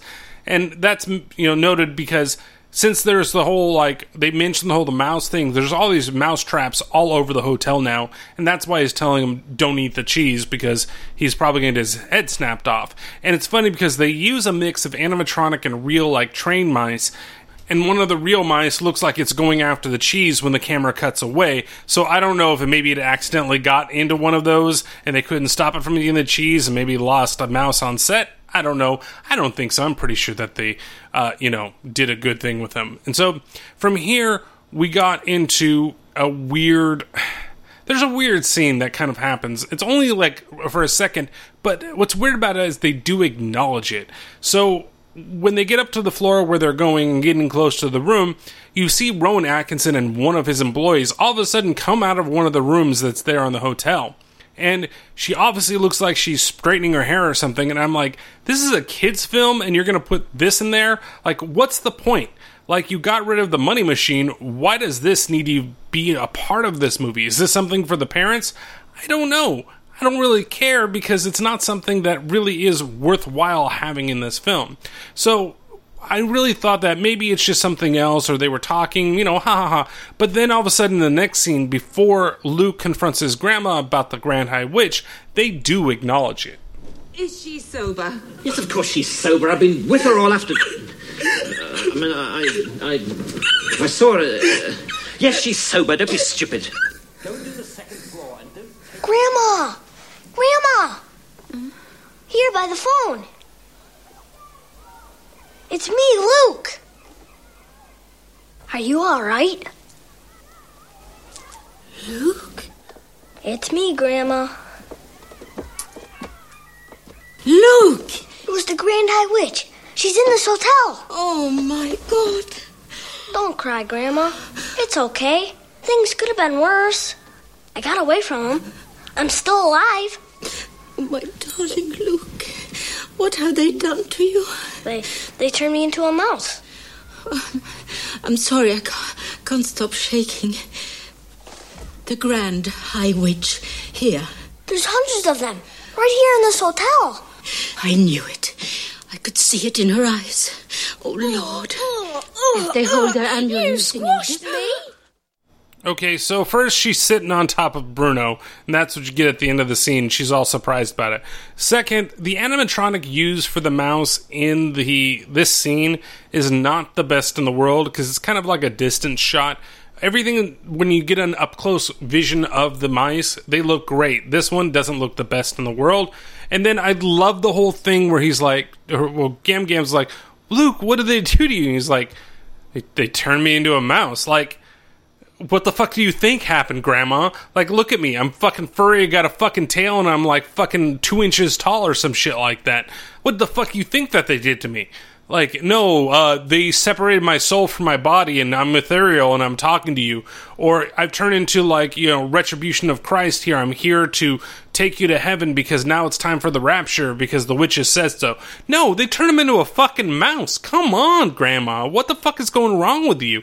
Like, I get it. You're kind of in disbelief. And the fact that your grandson is now a mouse after you've lost your son and your daughter-in-law, yeah, it kind of sucks. Like, everything's not coming up Gam Gam right now. It's coming up somebody else. And then we have Bruno here. So they devise a plan that they need to do, because Luke definitely believes that they need to do something about the witches. And so we get an awkward scene before this, though, that is between Bruno's parents. Well, Bruno's dad and the Grand High Witch, where he's like kind of flirting with her. In the background, you see the mom getting upset because he's flirting with her because he's trying to make like a business deal or trying to show like, ooh, I give a lot to charity.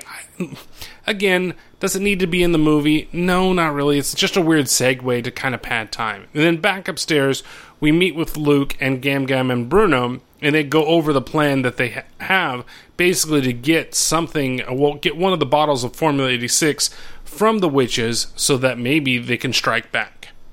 If I could get the formula into their food, you just have to get me down to the Grand High Witch's room, Grandma. I'm ready.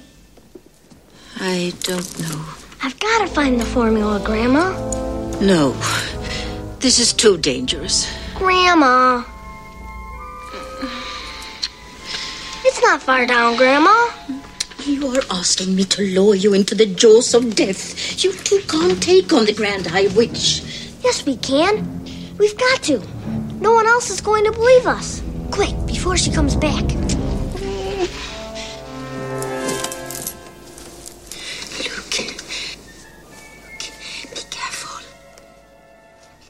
So she puts him in some of the knitting that she's done. She lowers him, and miraculously, the Grand High Witch has the room directly below them. Like, this is totally set up perfectly that they would have that space, right? So she lowers him down, and of course, he almost gets attacked by a cat. Now, I thought that he would have been flung from the tree because he keeps going back and back and back, and the cat puts it on. And the moment that she brings down her knitting to distract the black cat, he's able to be fine. I thought it would have been really funny if he got flung or something forward, and then the cat would have grabbed him and then would, torn him apart, and it would have been a great ending to the movie. But no, he's able to get inside the room while she's distracting the cat. I also thought it would be funny if she was playing with the cat the way that she was playing with him, and she just happened to lead him over to the ledge, and then when the cat went to jump for the yarn, and when he's jumping, she pulls it up, and then the cat just flies over the balcony and falls down and splats. But knowing cats, they'd fucking survive, so you wouldn't get rid of it, but at least then you protect your son, or your grandson, I should say, from any dangers that could happen while he was in the room. So he does keep looking through the room while the Grand High Witch starts to come back. And of course, at the last possible moment, he knocks over some of the books that are up on the shelf, and they happen to contain bottles of Formula 86. He wraps one with his tail, and he manages to get outside of the room before the Grand High Witch comes back. She comes and she sees that things are kind of askew. She calls for a Cap Liebchen, and then she sees that he's being distracted outside. Was ist das? Oh, I'm so sorry. I dropped my knitting. You. I'm knitting something for my grandson. You haven't seen him by any chance? No. Come, Liebchen. I'm dreadfully sorry. I do apologize. It's quite all right. If I see your grandson, I will turn him into a mouse. And you, meddling old woman, I will deal with later. Liebchen. You've already turned him into a mouse. I mean, if you recognized her, you've seen him also in the goddamn cafeteria eating area or wherever the fuck it's called of this hotel. So you know that he and her are together, and you captured him. To me, it makes absolutely no sense what is going on in this situation, how you don't recognize her after all that you fucking tried to kill her or inconvenience her earlier on in the film.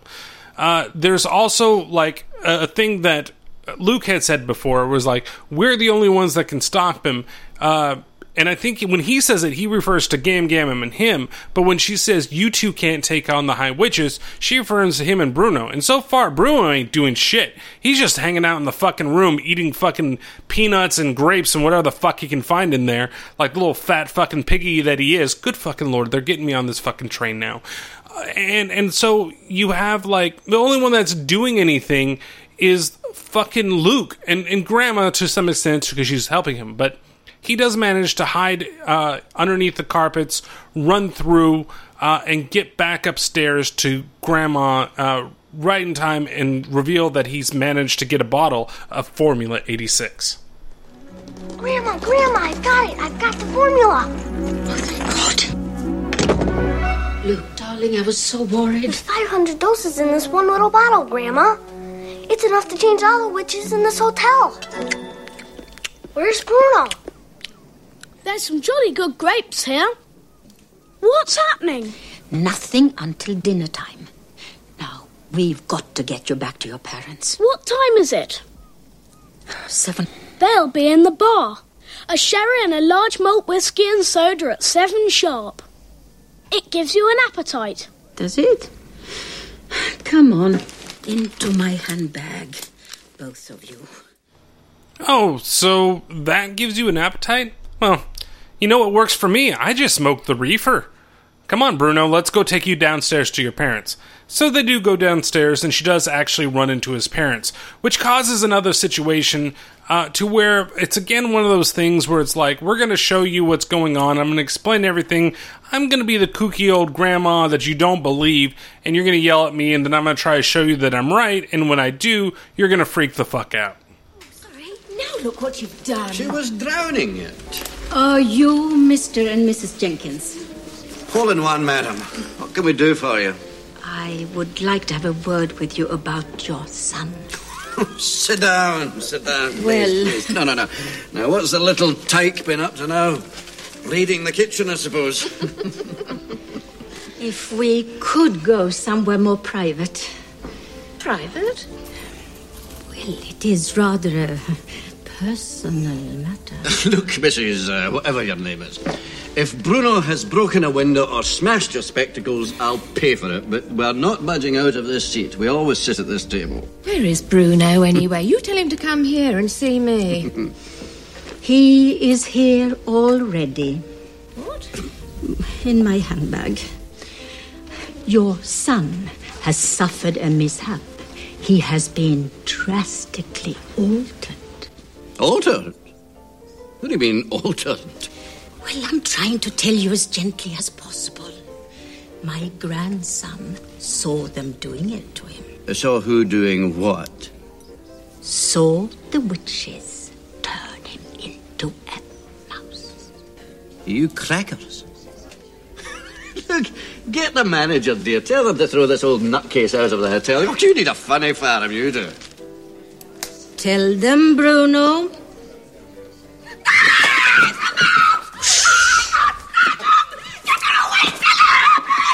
It is Bruno. Come on, tell them, Bruno. Get out of here. Just how dare you? Come on, tell them, Get Bruno. out of here. It's Bruno. It's me, Mum. Out! Out! Out before I call the police shop army, old Rooney. Just I don't go think and they take recognise your stupid me. little... Push off! Never come back, you stupid old witch!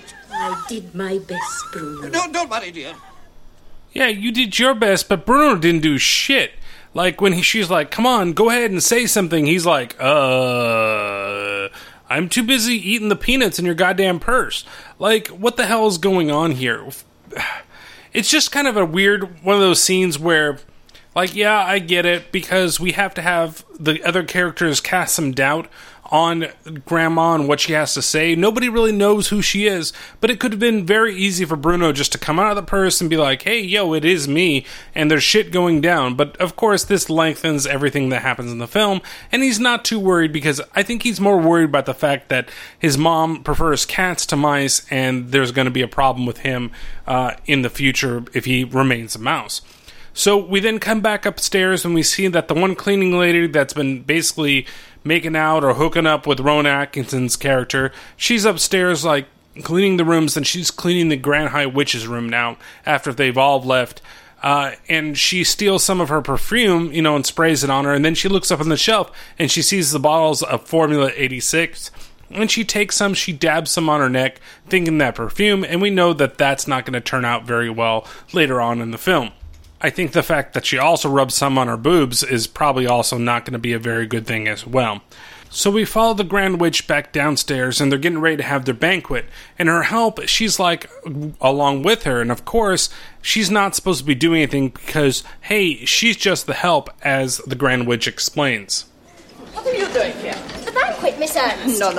You must go to your room and prepare for tomorrow's flight. Yes, have a good flight.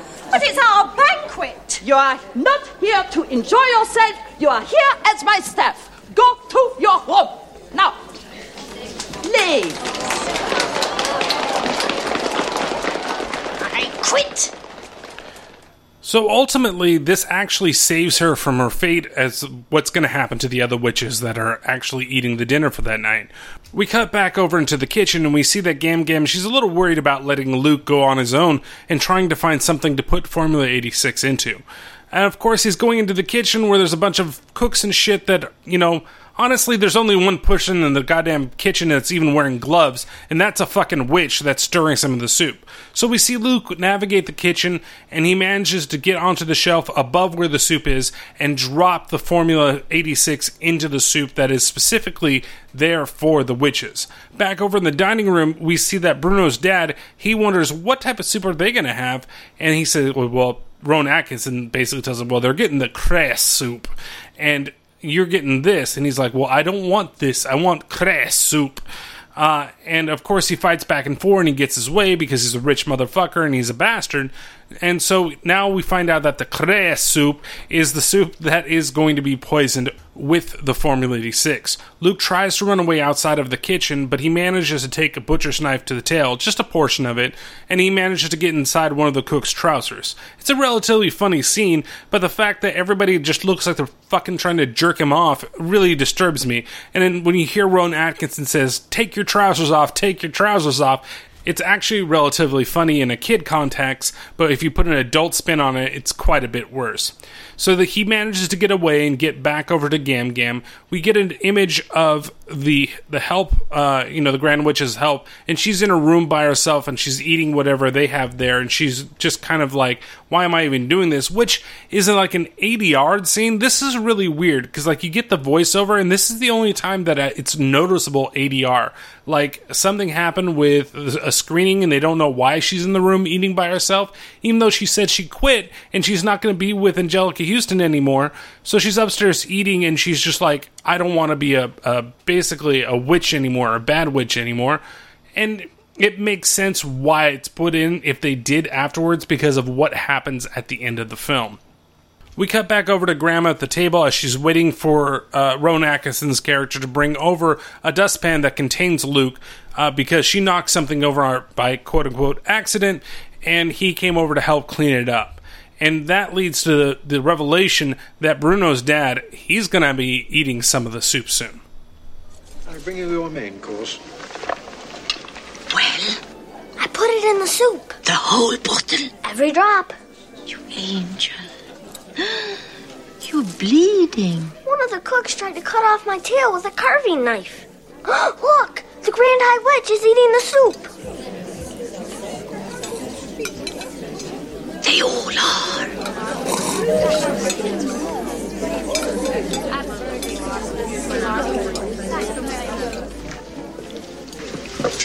Would you like another roll, sir? No, nothing.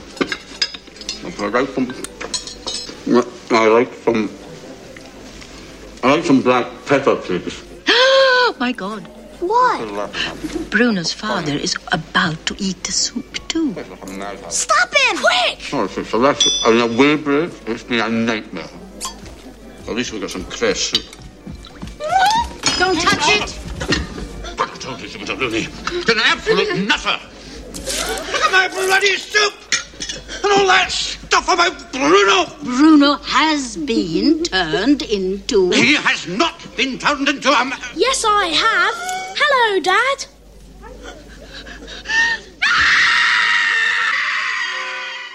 You know what? I would have allowed that son of a bitch to be turned into a fucking rat the way that he's treating Gam Gam and the way that he's been treating the rest of the staff of the goddamn hotel. Just let him drink the fucking soup and turn into a mouse, and then his mom can go off and be happy, and meanwhile she's got a husband and a son that are now fucking mice.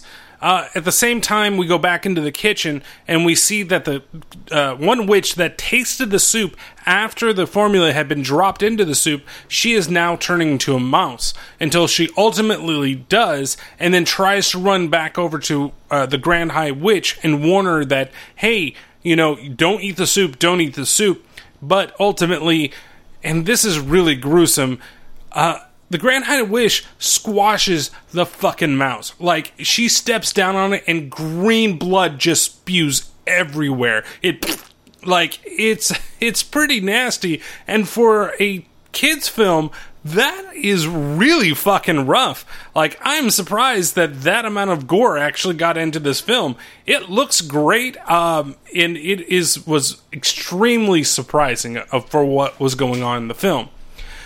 We cut back over, and Gam Gam, she's trying to explain exactly what's going on, and as she tells him, because he wants to know, Bruno's dad wants to know who the hell did this, and as she's trying to explain to him, the witches, they all start turning into mice, because there was over 500 doses of the formula that got dropped into there. See, I thought that it was like, if you put a dose on it, you know, if you mix chocolate with, say, 500 doses, it would be like spread out, right? But I guess maybe that's concentrated enough for when it gets put into the soup for everything to happen within 25 seconds after eating it, which that kind of makes sense. I try not to think too much into this one, but honestly, you would think it would get very diluted, that one dose might be in each of them, and it might take a couple hours before things actually happen.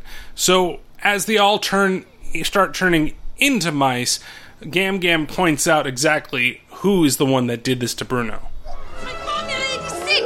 Give me that spoon! That woman over there. She is the Grand High Witch. Grandma, she needs more time to become up. She did it to Bruno and thousands of other children before him. Good evening. You're doomed! You're doomed forever! It must work, Grandma. You.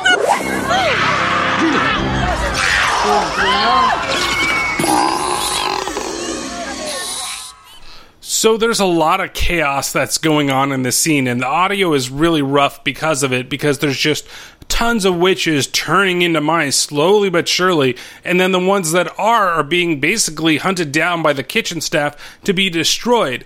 And she, when Bruno jumps at her and actually finally fucking does something, she starts turning into the witch, or into a rat witch hybrid. Like, sorry to be so like slow and stuttering there, but it's really quite creepy. Again, the puppet that is used for the point when she is like turning into the mouse is really scary, really creepy. But again, she tries her hardest to basically say she's gonna get her, get Gam Gam, but of course the tables are turned. Most evil and appalling woman in the world. Loathsome. Hideous. Disgrace. Yeah, Grandma. I'm not finished with you yet. Oh, woman. Next time. No next time. This time, it's your turn.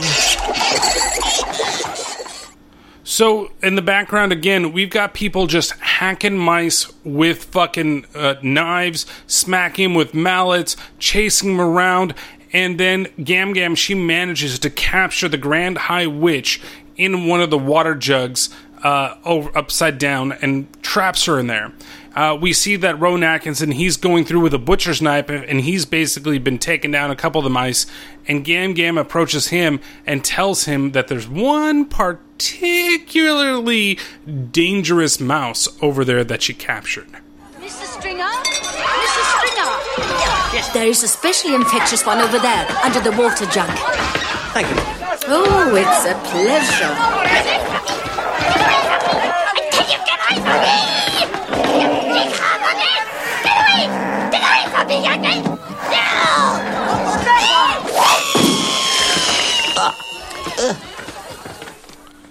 All while this is happening, the help has also come downstairs to see what all the commotion is about, and she is utterly surprised at what is happening to all the witches that were there at the convention. So everybody is basically being turned to mouse, and what you've seen at the end there is him taking that butcher's knife and splitting her head open, and you see him hit the puppet. Again, For a kids movie, this is outrageous. I can't believe that this is actually in this movie. I was super surprised to even see that this is going on. Then remembered, this is 1990. This is okay for a G or PG rated film. So the Grand High Witch has been killed, and Gam Gam, she's going to bring Bruno back over to his parents, and in the background you see her, the Help Witch, smile and look at Gam Gam all happily that they've taken care of everybody here in this room. So this is starting to get towards the end, but this is the heartfelt goodbye to Bruno and his parents accepting the fact that their son is going to be a mouse for the rest of his life. My mum's not very crazy about mice. So I see. Here is Bruno. Oh, thank you. He needs to go on a diet.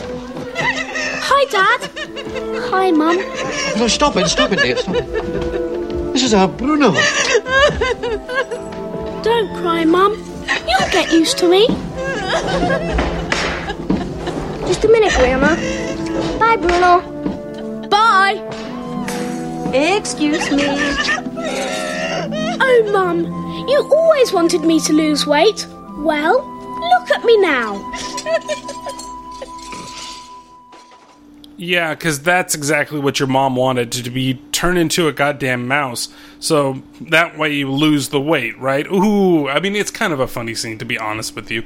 But, and the other thing that happens is, you know, Luke and Gam Gam, they're just gonna fucking ditch. Like, they've caused all this problem and all this fucking mayhem, and they're just, I'm gone, out of here, peace, bitches.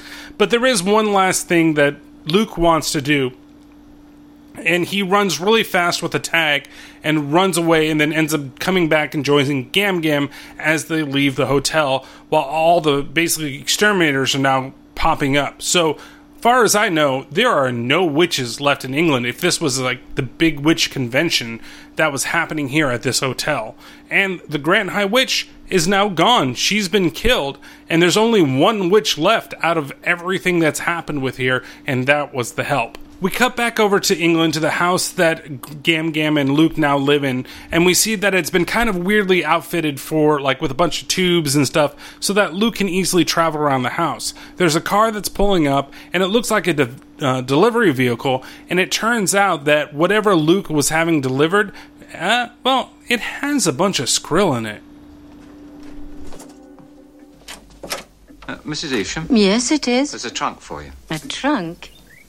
Will you sign for it? Yes, all right. Come in. Oh, great, it's arrived. Don't open it yet, Grandma. Wait for me. Put it down there. That'll do fine. You're exit. Here I come.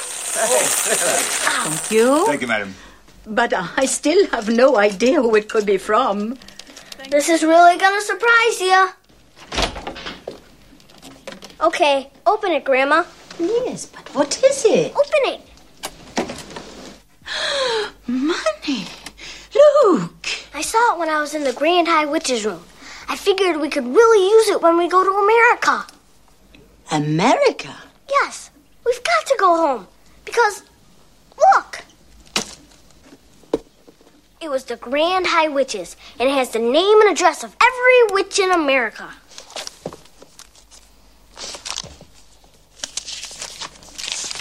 Luke, you are a genius.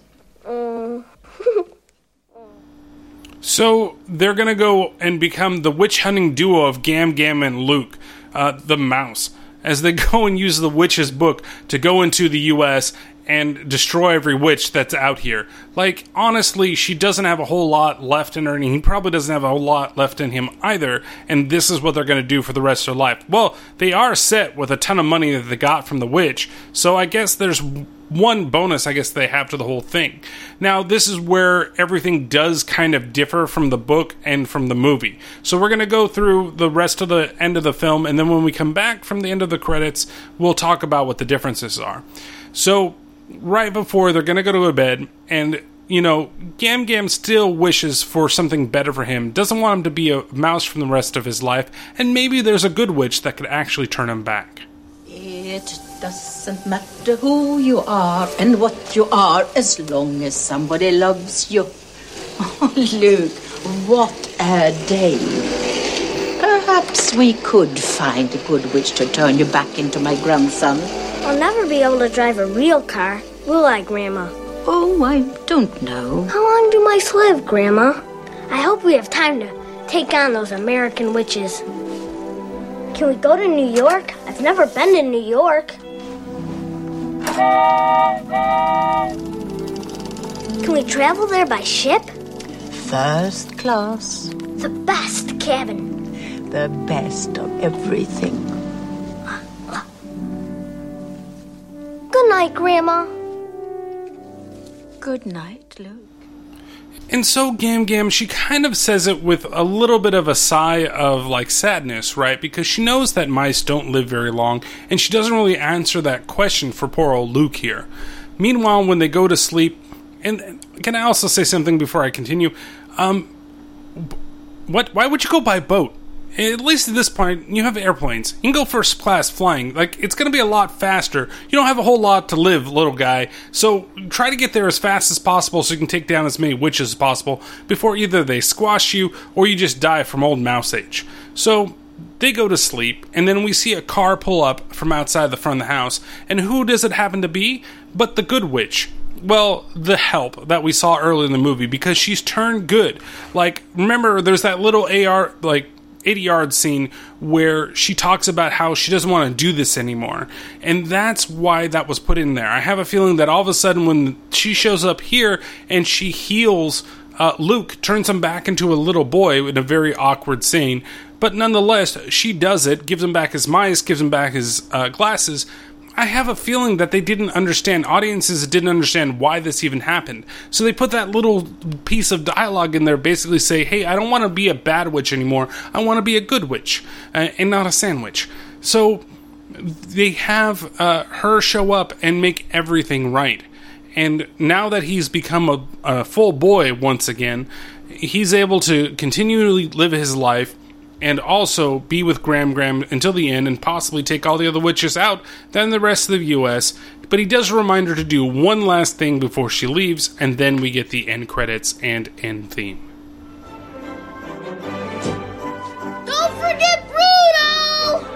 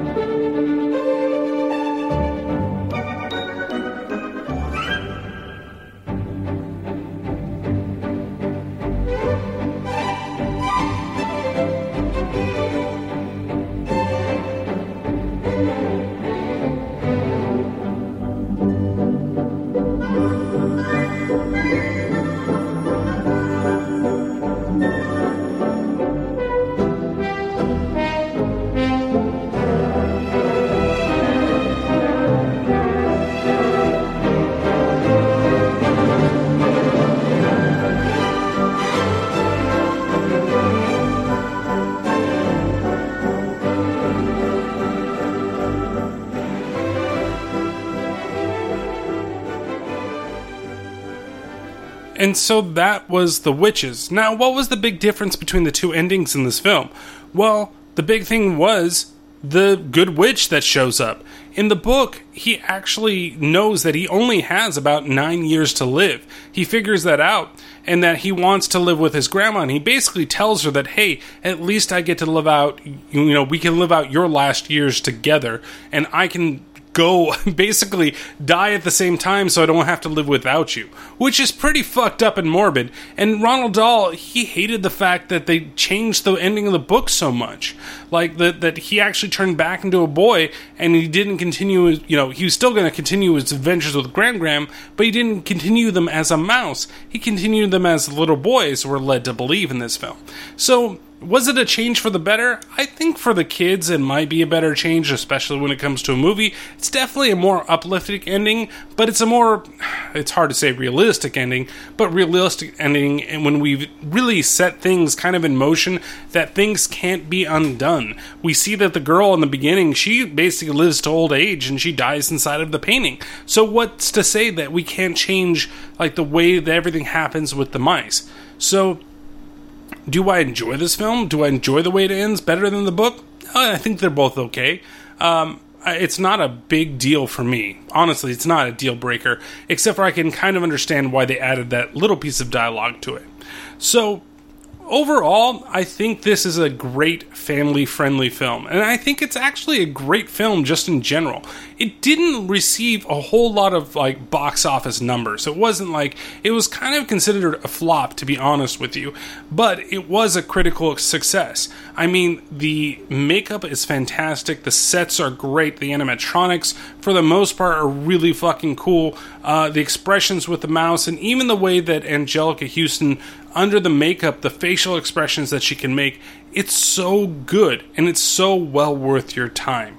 This is a film that you need to watch, and if you've got young kids that are kind of on the edge, that want to watch a horror movie but are still not quite sure, this might be the way to kind of lead them into horror if they really are interested in the stuff that you do watch. I totally recommend this film to anybody out there, but especially if you got kids and you want to watch something that's fun that you guys can enjoy together. So what do I rate this film overall? The gore, I'm going to give it a 1 out of 5 because I'm very surprised with the two things that actually happen. The splatting rat and the axe, or not the axe, but the butcher's knife to the head. I didn't expect those. Those existed in old PG&G movies when I was a kid, and they happened to be here. I must have just blocked that shit out of my brain. The crap factor, it's a 2 out of 5. Sometimes the animatronics look pretty bad. You don't really need Rowan Atkinson's character and the side things that they did. I don't even need to know about the scene which, he goes up and he finally meets this girl that I didn't really talk about, and she's got mouse hair, and so he no longer is interested in her. It's such a minute point that I forgot it, and it doesn't really add anything to the film. I could deal with all of those things. Maybe there was more that should have been added to there. I don't know. And then some of the makeup is not the best in the world. Some of the makeup, I think, it looks good for what you're trying to convey with the witches, but some of it is just like bald guys sitting in the audience at the same time. So it still is a very fun movie. So my fun factor, it's a 5 out of 5. It's worth it alone just to watch Angelica Houston work in this movie. She is so good, ultimately good. I was worried, with Little Monsters, nostalgia glasses really affected me. I enjoyed that film as a kid. This, I was afraid of the same thing, and I still fucking loved it. I'm not ashamed to love this fucking movie. It is great. It is such, there are some little things here and there that are just nitpicky things, but in general, I had a smile on my face the entire time. When I finished it, I still had a smile on my face. I enjoyed the whole process from the movie from the beginning to the end, even though the beginning's a little bit slower than I wanted it to be. So what do I rate this overall? Well, I'm going to rate this 4 out of 5 Fat Boy Mice. I think, again, you should watch this film. If you enjoy Angelica Houston, make sure that you watch this film. If you enjoy Jim Henson's Creature Workshop, make sure you watch this film. If you want a horror movie that is for you and for your kids, watch this film. It is so good. It holds up so well, with the exception of a couple of things. But I was just amazed at how much I really enjoyed this movie. It doesn't quite get a 5 out of 5 because I still feel there are some shortcomings and things could have been explained better. Why witches want kids gone from the world. I'd like to know that. That would be kind of interesting, especially when she's talking about what all things witches hate. Well, why do they hate kids? You never really got into it, so I'd like to know a little more. And I'd like a little more time to be spent with the rat version of Luke, because the kid version of Luke is a fucking dead weight. But I love the rat version of him. He's so cute. He does the role so well. When he doesn't have to be in front of a camera, he fucking hams it up perfectly. He shows emotion. It's great. I love it. I cannot stand when he's just a kid. I don't get it. So, 4 out of 5 Rat Boy Mice. So, what are we watching next? Well, that I'm not really going to tell you, because there's a couple things that are actually coming up. So, first I want to talk to you guys about something that I'm going to be involved in with a bunch of other podcasts out there. The Paranormal Pativity podcast, Dave's Pop Culture podcast, Creature Features podcast, Black Cat Shadow, the B-Movie Bros, Back in Time podcast. We're all getting together and we're all talking about the Universal monster movies.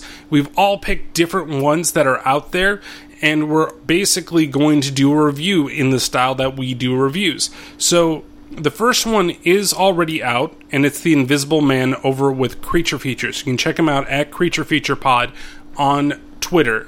You can also go to geeksoftheindustry.com/CLCF and then /2018/6/2, and you can actually listen to the Creature Features pod and start the whole process. Now, the next one that I'm going to release will be a bonus episode, and it will be The Creature from the Black Lagoon, which you can expect around June 11th of 2018. I say the year because somebody might listen to this later, see that it's already up, and all of a sudden be like, oh, you're going to do with it? No, it'll be up there. So it'll be done in the style of this pod. I'm very excited. The Creature from the Black Lagoon. Dave is the one that set this all up from Dave's Pop Culture Podcast, so big shout out to him. And he automatically knew that I would take Creature. Like, it wasn't even as like, you can do Creature. Okay, I'm going to do fucking Creature. So that's what we're going to have. That's going to actually be the next one. But I didn't feel like playing the trailer or anything because it's a bonus ep. So it'll come out. If you're listening to this, if you haven't heard this one yet, then it'll just pop up in your feed and it'll be a big fucking surprise. But I'm really excited to do that one. We've also got, people are doing Phantom of the Opera, Dracula, Frankenstein's monster, all that fun stuff is also going to be a part of this whole thing. And then on a regularly scheduled day, we will be talking about another film. Now, I don't want to talk about what it is because I kind of want it to be a secret. Though I'm pretty sure you could get like a little hint or something from whatever is playing behind me. But it finishes up the whole things that kind of freaked me out as a kid, and it's definitely from a production company that we've talked about, and it's a film that I absolutely love. And I'm doing this specifically because I want to do this film. That's the only reason why. But I hope there are a lot of people out there that really like this film as much as I, and I want to go reflect back on it as well, kind of like with The Witches, and see if the nostalgia factor still gets me and basically, keeps me from thinking critically about this film. So try to see it with a brand new open eye and see how it goes. As always, you can follow the podcast on Twitter. It's at @T_T_podcast, Facebook.com/TerribleTerrorPodcast. Rate and review us on things like Apple Podcasts, Stitcher, Google Play, Spreaker. Please, it helps the podcast get seen. Plus, at the same time, you guys can let me know what I need to change or what I should do. You can also email the podcast, TerribleTerrorPodcast@gmail.com, with any suggestions that you might have. I am looking to do, horror animated films, for example. I'd like to do that at some point in the future, and I'd like to maybe have some suggestions, I know the Haunted World of El Super Beasto is something that I might want to bring up, but if there's something else out there that I don't know about, that would be great, and I'd really enjoy it. So, as always, we'll see you next episode. Thanks for listening.